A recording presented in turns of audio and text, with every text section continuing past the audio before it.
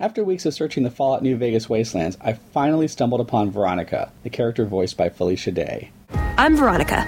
I live in a hole in the ground. If you don't know Felicia, she's the star of the Guild web series about World of Warcrafters. Hi, my name is Codex. Played Penny in Dr. Horrible. Here's a story of a girl who grew up lost and lonely. And also made appearances on Buffy the Vampire Slayer Season 7. These guys are the best. And she's very big on the Twitters.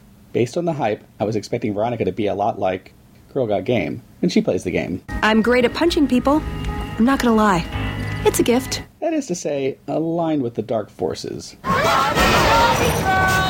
But the reality is a much more fleshed out character with dialogue that definitely exudes a Joss Whedon influence. Ooh, got something good for me? Is it a dress? I won't spoil the details of her backstory or all the ways that she might interact with you. Let's just say I'm glad to have her on my team. She's much more interesting than the Legion hater from Novak who kept messing up my missions.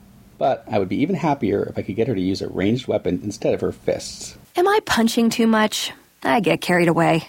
My recommendation? More punching. Does jumping at them with my fists count as ranged? Fine.